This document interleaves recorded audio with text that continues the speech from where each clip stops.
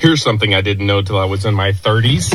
A lawnmower or a pull start engine, you pull the cord out slowly, let go, and it starts. Let's do it. All right, here we go. Let's give this a go. Here we go. Pull it out slowly. And here we go.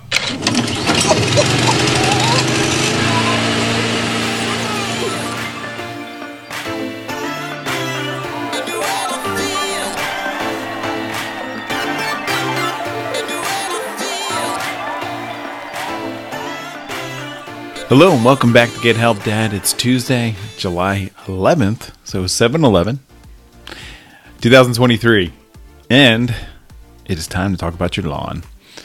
So I was thinking about what to talk about, and I was looking out my backyard, and I noticed we have a dog. How do you know we have a dog? Because we have a whole bunch of spots in my lawn where he pees. And I think it's a common problem for many people that have pets. I think the acid in the urine is just so rich in certain spots, and actually I think for female dogs it's a bit higher, but it actually does kill certain grass, and if it's too concentrated, it will kill the grass around it. You can remedy this by trying to water it really profusely, but that doesn't always work, and I am on down to my last option. Yes, we got rid of our dog. No, I'm just kidding. I had to reseed. I had a little seed in those areas that are starting to get brown or yellow, and trying to repair some of the damage. It can be a little frustrating. Sometimes it can grow in, but when you do reseed, make sure you give it about 2 or 3 weeks until you step on it or travel on it, because those seeds are very delicate and they take a while to grow, but they will grow back. Your lawn will look good, and you can pet and enjoy your dog. Now you can enjoy one of my jokes.